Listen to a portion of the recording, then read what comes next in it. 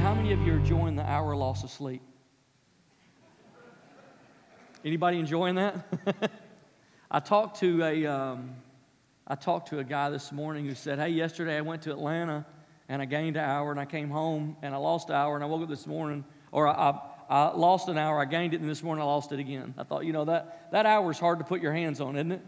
How many of you know, though, if you're part of the 9 a.m. service at Kingwood, when time changes, you really love Jesus? Come on, somebody tell me you really love Jesus, right? Well, all those slackers in second service, we'll just let them believe they love Jesus as much as you do, but we know they don't. So I'm glad you're here. We're continuing our series we started last week called I Am. And I was reminded of a story that comes straight from our own missions experience. Many of you know that one of the ways that we've also trying to help impact the world is through our partnership in Honduras. We have developed a long-term partnership in Honduras. So there's an orphanage there, a Men Teens Challenge Center, dental clinic, medical clinic, school, incredible church. And there's a great work God's doing in Honduras. And so we've partnered with them. They have a 120-acre campus. Campus is a nice way to describe it. It's just deserty dirt, out there in the middle of nothing. And that's where the orphanage is and all that. So a few years ago, we took a team, our first team, to go in. I had the privilege of being on that team. And we were there, and we just landed, and, about 2 hours before dark. And we kind of got settled in and went over to the cafeteria, the little dining hall, to eat dinner. And maybe some of you who are on this trip will remember this. And so we finished dinner, and the campus is 120 acres. I don't know how many of you ever know how to calculate that. That's a pretty good distance. But we would drive from where we stay, where we sleep at night. We would drive over to the cafeteria and the work site and eat, and then we'd drive back, over there. They'd take us because it's so far. And so there's this little kind of flatbed truck you'd all pile in, there's no way the story's going to be as funny to you as it is to me, but it is outrageous to me. Hey, give me like laughter like you slept for an hour more. You know what I mean? But so the whole thing's over. Dinner's over. It's dark, and it's time for us to go back to where we're going to sleep. And I'm there. Some of you have taken several teams to Honduras now. Some of you know this whole routine. You ride back and forth every day, and so it's time to go back. And the missionary said, "Hey, should we bring the truck back down? Because aren't there more teams?" I said, "No, I can't find them. I think they're already gone. We don't need the truck." And so the missionary and a couple ride me in their nice little air-conditioned, clean car back to the room. Well, I get back to the room that night, and I walk in, and there's this sweaty, dirty group of guys, and my son was there, and both my sons were there, and it's this little group of guys, and they're all dirty. And I said, where you guys been? What happened to you? And this is the story they told me. They said, well, we were at the cafeteria, and we got tired of waiting on the truck to come back. And so we decided we'd just walk back. It's not that far. I mean, you ride back and forth. I mean, what could go wrong? What could go wrong? We're just going to walk back. Oh, you got to understand, you're not in the city. You're out in the country in Honduras. There's nothing out there but rocks and dirt and nothing. And there's no telephone poles. There's no street lights. There's 120 acres of vastness. You don't know where you're going. And they decided they're just going to walk back. And so they walk back, except like halfway between, there's this little gate, right? And you'd pull up in the car and you'd honk, and the guy would come and open the gate, and you'd pull through and he'd shut it. Nobody knew what the gate was for. It's just that's what the routine. We didn't think about it. And so that night, these guys are walking back to the room. An unnamed leader, I won't tell you who that is, decided this would be a good idea. And they're walking back, and they're following the road. I don't know if you've ever walked in desert. It all looks like dirt road, right? So they're walking on it, and they get halfway there, and they get to the gate, and they can't get through it, so they decide they're going to have to unlatch it and open it. And all of a sudden, when they go to open the gate, they hear these people yelling at them in Spanish out in the darkness. Oh, they're starting to look around, and all of a sudden, they hear this stampede of wild horses coming directly at them. And they're thinking, What? You ever had that moment? Like, what do we do? There's nowhere to go. All you can do is hear them. You can't see them because it's dark and there's no lights. So they got their cell phones holding them up. Like what? Which way do we go? What do we do? We're going to die. And these horses are just rushing at them 100 miles an hour, and these guys are yelling in the background, and they don't know what to do. They don't know why they're coming. It's a stampede. And so they're jumping every direction, one fence, the other fence. They're jumping over, hiding behind, crouching, and this massive stampede horse just and just rolls right through. And here they are thinking, I think I'm going to die. And what happened is those horses are so used to hearing the clanging of that gate, when they hear it, they're gone. That's where food is. How many of you have ever been on a farm? Right? You know how this works, right? So they just blazing through there. The only thing is the gate wasn't supposed to be open, and those horses weren't supposed to be let out at night. So those guys, out of panic, opened that gate, shot through it every direction they could like wildcats, and those horses blazed out in the field. And all I can remember them saying to me is, I don't know what the guys were yelling out in the field. It was in Spanish, but it's words I've never heard. Something like loco and gordo norteamericano and, crazy things like gringo. We heard crazy words they're throwing. They're yelling and yelling and yelling. So fortunately, they let us stay. I get back to the room that night, and I walk in. They're all tired and sweaty. They done fallen on the ground, dirty. I thought, what happened to you guys? They said, how did you get here? I said, I rode with a missionary. He said, where was the truck? I said, I told him not to send it. I thought you guys had already gone. But one thing we did, and we got to stay, fortunately. They didn't hold up. One thing we did learn that night, though, is gates, like a gate, really matters. It really does something important. We learned it the hard way. And as it turns out, gates are pretty important in our society today, too, here in America. There's gates at sports stadiums and gated communities and gates at airports and gates at ranches. And how many of you have some kind of gate on your property or in your neighborhood? Yes? Gated community or whatever a gate. Jesus said, I am the gate. I am the gate.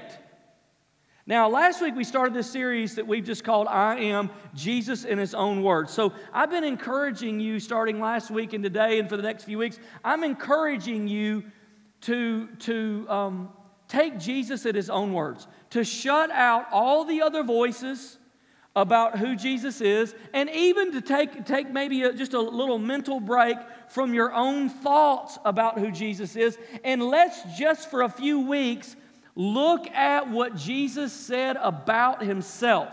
Here's why that matters. When we get a clear picture of Jesus, we get a clear picture of who God wants us to be. See, God, in His grace and love, wants us to be like Jesus. And so it's very important that we get a clear picture of Jesus, because if we don't have a clear picture of Jesus, if we don't really know who He is, who He was, we're going to be very confused about a lot of what the Bible says, about a lot of what God is trying to do in our life.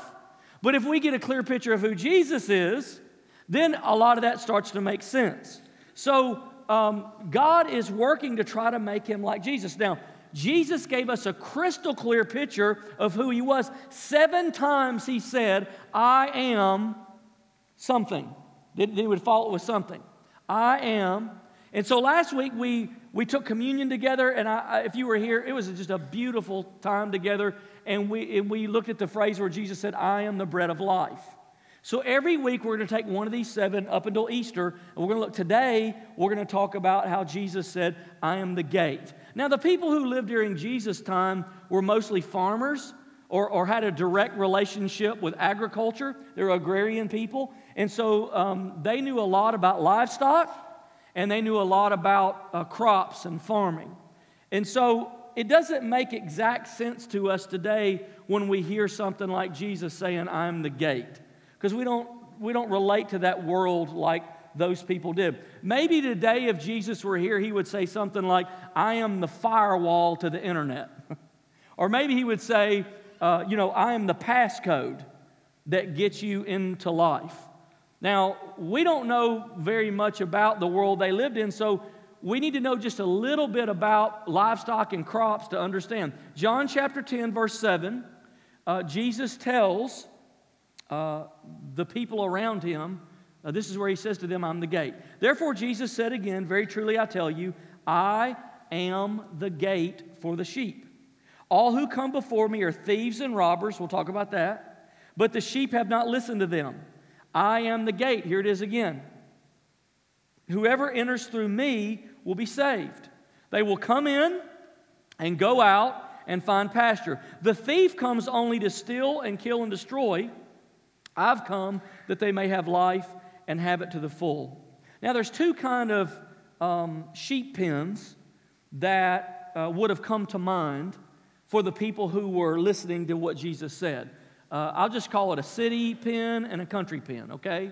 A city pen and a country pen. Now, we're going to talk about the city pen first, how that would work. Typically, a sheep pen in the city would be built out of rocks, like a rock wall. It would have one entrance and one entrance only, and it would have a gate over it. And that's how it worked. There's only one way in and one way out. Now, sheep would spend their lives moving in and out of that gateway.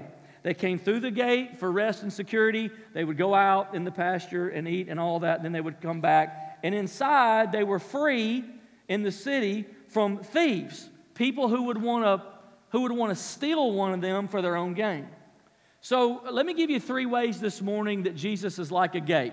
We might think about Jesus as like a strong mountain, or Jesus is the comforter, or Jesus, but how's Jesus like a gate? Number 1, a gate provides peace. So this phrase in verse 9, they will come in and go out and find pasture, that's a Jewish way of saying they will have peace. That's a Jewish way of saying they will have peace. Like the freedom that people experience in a country when the country's not at war. When a country's at peace and not at war, people are free to come and go and mingle around, and they're not threatened by an enemy who's coming in. They can come and go without fear. Psalm 121 verse 8 picks up on the same idea. The Lord will watch over your coming and going both now and forever. It doesn't mean that nothing will go wrong. It means that even when things go wrong, you can live without fear and worry. I was reminded of that so vividly yesterday. I ran into a lady that's a part of our church. You may have heard of her, you may not. Many of you won't know her name. Marlene Kraft. Marlene Kraft is an incredible lady and has gone through quite a bit of things in her life. Several years ago, she and her family were pastoring. She and her husband were pastoring in Selma, Alabama. And her husband unexpectedly had a heart attack and died and went to heaven. And it left her sort of right in the middle of life wondering, what am I going to do now? And so through the last few years, Marlene and her 2 boys moved here, and they had some support here, and so they came. And, Marlene had to figure out, what am I going to do now? Now that my husband's gone, I'm not a pastor's wife. I've lost that identity. I've lost that role. What's my life going to be like now? And so Marlene felt such a burden and a call, like we talked about with you guys this morning. Sometimes a zigzag ends up being a straight line. And so Marlene now is the first fully appointed missionary in our fellowship whose focus is on widows. So she's appointed to work with widows all over America. And actually yesterday when we were here, we had a funeral yesterday. I bumped into her in Cafe Mundo. She was setting up for some ladies she was ministering to then. So a few weeks ago, she got some really bad news. The doctor said, we're suspecting leukemia. So would you come in for some more testing? They've done that testing. And they say you have leukemia, but we don't know which form yet. In 2 days, Tuesday, she goes back to the doctor to find out. So I'm talking to Marlene, and I said, Marlene, I'm so sorry about the news you've gotten, and we've just been praying for you. And let me tell you what she told me. She said, I want to tell you something, though. She said, I've got peace.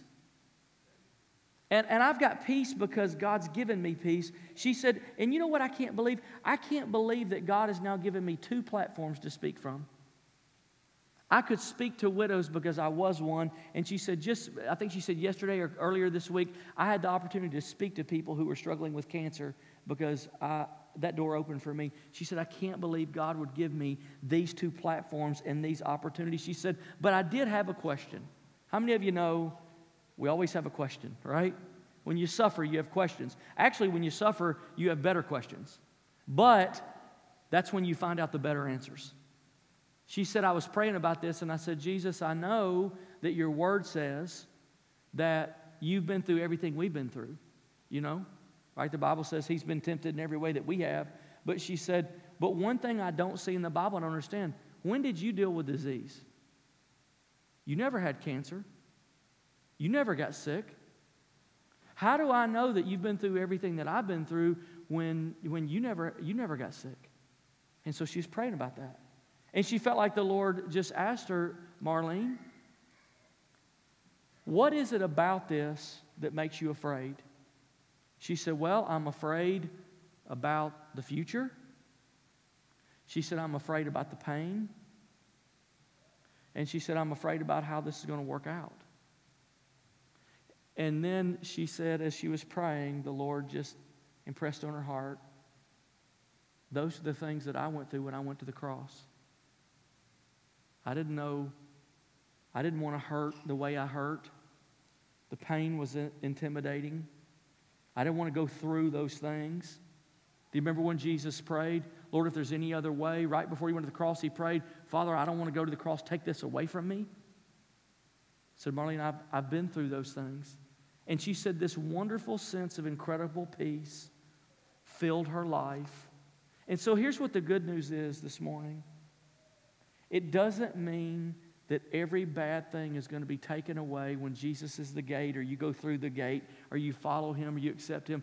It means that no matter what happens to you, you can live in peace. It doesn't mean that Marlene doesn't have moments. We all have moments. We all have moments where anxiety will hit us, or fear will hit us, or worry will hit us. We all have those moments where we go, no. But when I looked into Marlene's eyes yesterday, I can tell you, I looked into the eyes of a woman who is confident, who knows who her Savior is, who knows who her Lord is, who knows whose life she's in. She may have moments of fear, but I can tell you this, I did not look into the eyes of a woman who's living in fear. She's not dominated by fear. She's not controlled by fear. She's not panicking. And so if you think about Marlene, pray for her. The good news is God's not going to run out of peace. It's not like you go get some peace and then you wore him out. He's got unlimited. And so when you have peace and then something scary happens and that peace goes away, you can go back and get more. The peace store's open and it's free. You can go back again and again and again, and God has unlimited peace for you. So Jesus is like a gate in that a gate is a place of peace. Here's the second one. A gate invites us to make a decision. You know, what I learned about gates is gates change things. There's the inside and there's the outside, right? There's this side and the other side. There's behind the gate and out here in front of the gate. Will you go inside or will you stay outside? Jesus said, I'm the gate, but the gate to what? Verse 10 tells us, the thief comes only to steal and kill and destroy. I've come that they may have life and have it to the full. On the outside of the gate, there's stealing and killing and destruction. On the inside of the gate, there's abundant life, there's full life, there's total joy and peace in life. And so Jesus is saying he's the gate to those things. Now, our world tells us that all religions are equal and there are many paths to God and truth and heaven. Maybe you've seen this picture before that just says coexist. Can you read that? Coexist. It is the symbol of a lot of major religions in the world. And the idea is that all religions are the same. All religions are equal. All the truths of each religion are equally true. Now, I do believe that there's some truth, and I do believe that there's some wisdom, and I do believe that there's some insight in almost every religion. But there's only one gate. There's only one gate. And that's what Jesus was saying. It's impossible for all religions to be right because at their core, all religions are exclusive. If reincarnation is right, then heaven's not. If salvation is through sincerity and being a good person, then grace is wrong. If the Koran is God's word, then the Bible isn't. If Buddha told the truth, then Jesus didn't. Jesus said, now remember the lens we're looking through. We're not looking through your opinion or my opinion or the debate in the world or YouTube videos or what the local agnostic is saying or anything else. We're looking through one lens. What did Jesus say about himself? He said, he didn't say I'm a gate. He said, I am the gate. And it ultimately comes down to this: either I'm going to trust Jesus' view of eternity or I'm going to trust mine. It comes down to that decision for each one of us. Now, this exclusive claim that Jesus made really bothers us. I don't know if you can feel that in the room or if you can feel that in our society, but this exclusive claim that Jesus made bothers us because every example of exclusivity that we can think of is all negative. Rich people exclude poor people. One race of people will exclude another race of people. Famous people exclude common people. Attractive people exclude average people. People that are in the in exclude people that are on the out. Intelligent people and athletic people and powerful people exclude. If I can't lift myself up any higher, the only way I can think to get higher is to put you down lower. And that way I'll look better. So see how negative? All of these are selfish and arrogant and evil. And that throws us off about Jesus, because how can he be exclusive and not be any of those other things? How can someone who gave miracles away for free, how can someone who loved people openly, how can someone who accepted everyone on earth that he ever encountered from every walk of life at the same time be exclusive? Here's how. Jesus is not exclusive in who can find God. Anybody can find God. Anybody can live in freedom. Anybody can live in peace. He's not exclusive on who, he's exclusive on how. There's only one gate. Anybody can go through it. There is no prerequisite. There is no right race. There is no right amount of money. There is no right background. There is no right nothing. Everybody's the right person to go through. The exclusivity is not on the who, it's on the how. They must come through the gate. Yesterday, we had a funeral here at Kingwood for Zodi McCall. Some of you may remember him. He was an usher for a lot of years here at Kingwood. He was the first black police officer in the city of Helena. And it was quite a celebration yesterday here in our church.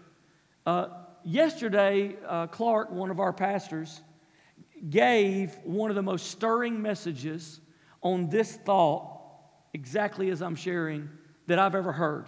And so, Clark, I stole it.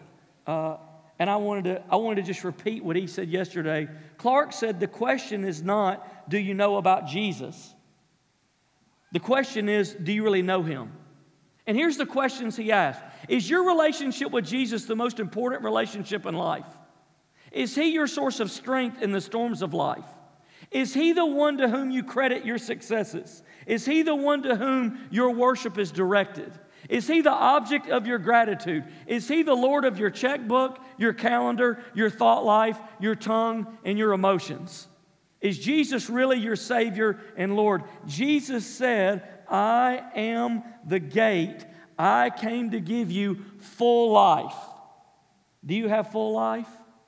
Are you fully alive today? That's what the gate's for. This is a gate of decision. And it is a gate where we have to decide which side of it we're going to be on. Now, this gate sometimes causes pain. My dad has never been a Christian. My whole life, when I was 15, I accepted Christ, and I followed him my all since then. And my dad's never been a believer, and there are at times of tension. As I begin to follow God, my dad and I's paths we just took different paths. I love him and he loves me, but I went through the gate and he didn't. And through those years, it caused tension at times. And I can't tell you the number of times I've prayed with people who are experiencing some level of tension or outright rejection because maybe it's a teenager whose parents won't go through the gate, or it's a wife or husband whose spouse won't go through the gate, or it's parents whose children hadn't gone through the gate and they have friends who drift apart. This gate is a gate of decision that impacts all of us. Which side of it are you on? It does make a difference. Now here's the last thought. A gate is a place of care. Verse 8 says, all who have come before me are thieves and robbers, but the sheep have not listened to them. So there was these people who wanted to sneak in, and they didn't want to come through the gate because they were up to no good. And they wanted to sneak in, and they wanted to steal the sheep. And they wanted to run away. Now, this verse doesn't say they're not murderers. They don't want to hurt the sheep. They're not murderers. They're thieves. There's a difference in a murderer and thief. They want to steal something. They don't want to hurt the sheep because if they hurt the sheep, they can't sell them. They can't profit from them. They wanted to use the sheep for selfish gain. Have you ever known anybody like that? They're not trying to hurt you, but they don't really care about you. They're just close to you because of what they can get. So most of us know what it's like to have somebody who wanted to be around us just in the hopes that we'd give them something. They don't care about you. They're hoping you'll give them money or give them some material thing. Or people who only reach out to us when they're in crisis, like the only time you see them is when they're in crisis, otherwise you never hear from them. Or people who hold some position of notoriety and they can tell all of us. When you hold a position of some kind of notoriety, you have people who seek them out, who don't care anything about them, but want to be around them because of their popularity. I don't care what happens to you, I just want a picture with you. See who I got a picture with? Click, click. You get a selfie, I got a Ussie. Some of the most popular people in the world are the most lonely because they don't know who they can trust to care about them. And then sometimes I think of people who approach churches that way. You know, they wonder what they can get out of it. They don't care about the sheep. My email account and my mailbox is full year-round with people who have the very next thing that our church needs. You say, well, what about the sheep? On a weekly basis, sometimes daily, people ask, hey, we need to use the gym, we want to use the ball field, we want to use this room, we want to use the property for something. You say, what about the sheep? And if I'm just going to go all the way and be honest today, sometimes churches think that way about people too. Everybody knows somebody who was used in some way, mistreated in some way by a church somewhere, used for some end, but wasn't really cared about by those people. But see, this is exactly what it means that Jesus is the gate. He isn't like any of those examples because a gate is a place of care. Here's how this used to work. This is where the country gate comes in, not the city.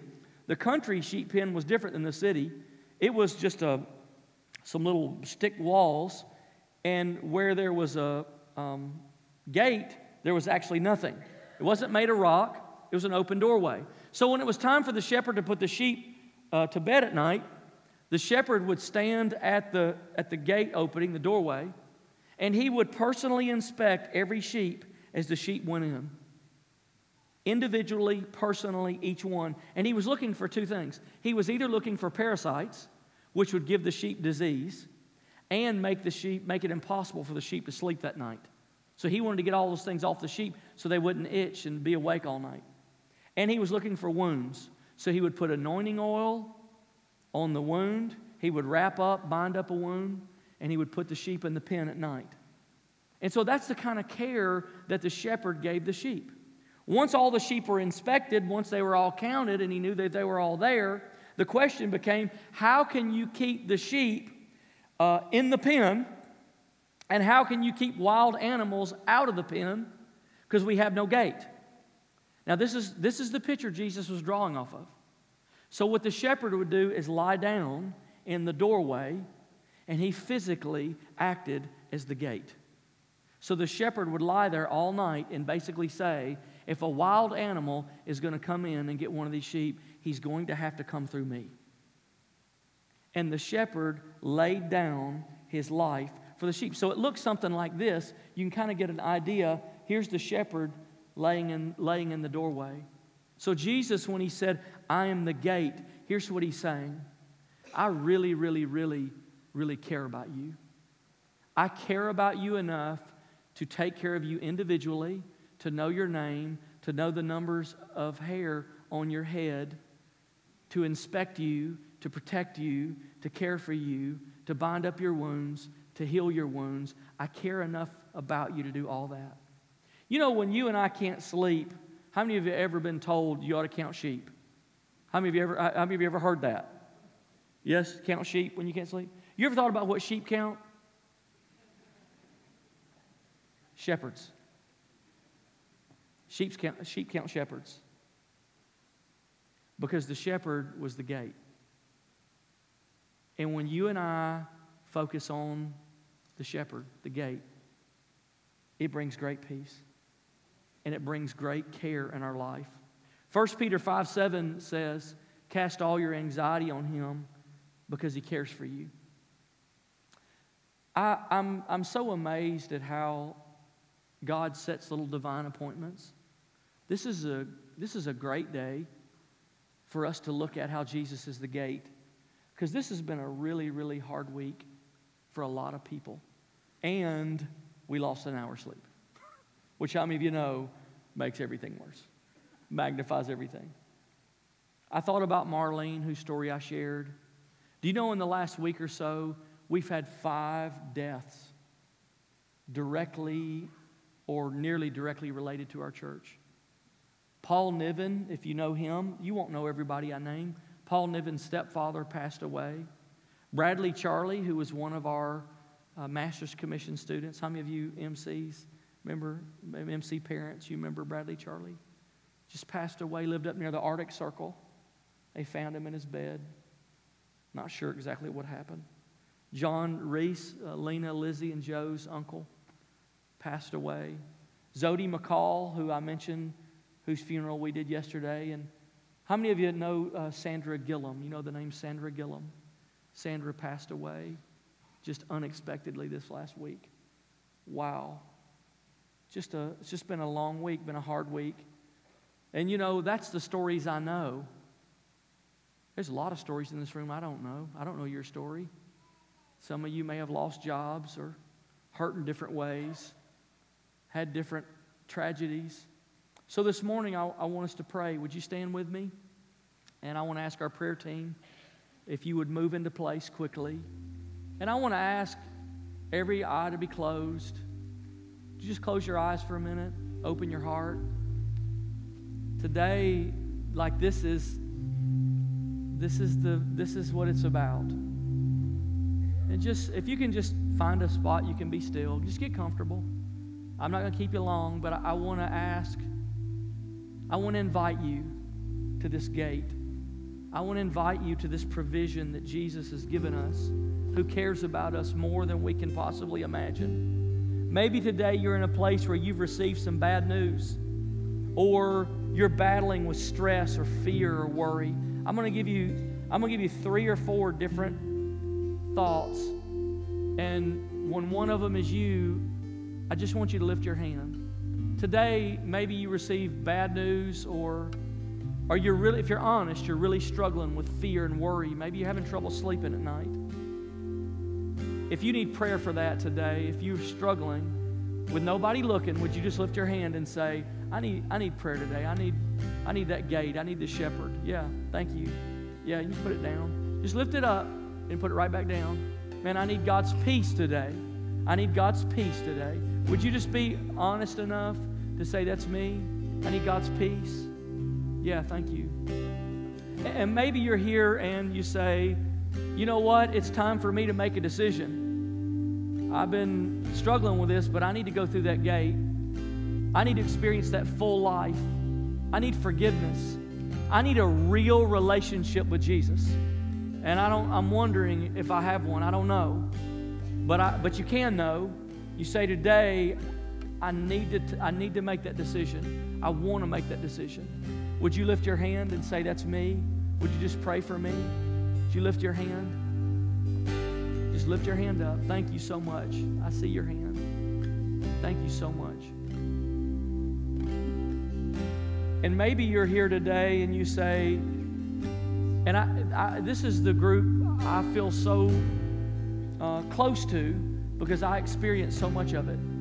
You have tension in your relationship somewhere, somebody close to you, because a family member isn't a Christian and you are. And maybe it's a spouse, maybe it's a parent, maybe it's a child, maybe it's a friend, but there's tension there, tension.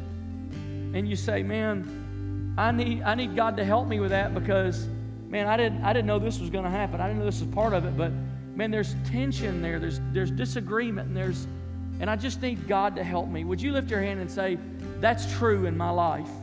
That's true. My spouse, my friend, my children, my family, somebody's not saved close to me, and I want to ask God's help today. Would you lift your hand up? Just lift it up real high. Yeah, yes. Yeah, I know. Me too. My hand's up. Me too. And the last thought this morning is maybe you're just at a place where you have a need and you need the care that only Jesus can give. Maybe that's who you are. So here's what I want to do this morning. You lifted your hand. Our prayer team is ready to pray with you. We don't want to embarrass you. You're not signing up for anything. Man, we just want to pray. I can't tell you, the McClue said it, Marlene said it, I'm saying it to you. I can't tell you how many times I've had a point of need in my life, and it was through prayer that things changed.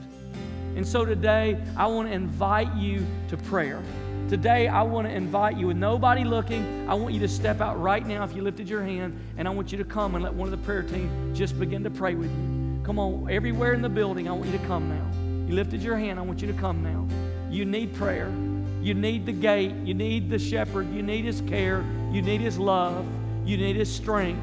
You need his encouragement. You need his blessing. You need the hope. You need peace. Come on, I want you to come right now. We just want to pray for you. So all we're going to do is pray for you and let you go home. That's it. But we just want to agree with you this morning. We just want to agree with you today. Just for a minute. Come on, worship team, just begin to lead us. Just for a minute, would you just worship? Would you just worship? Just set your eyes on Jesus. You're my Redeemer, my rock. If you need to come, we want to pray for you.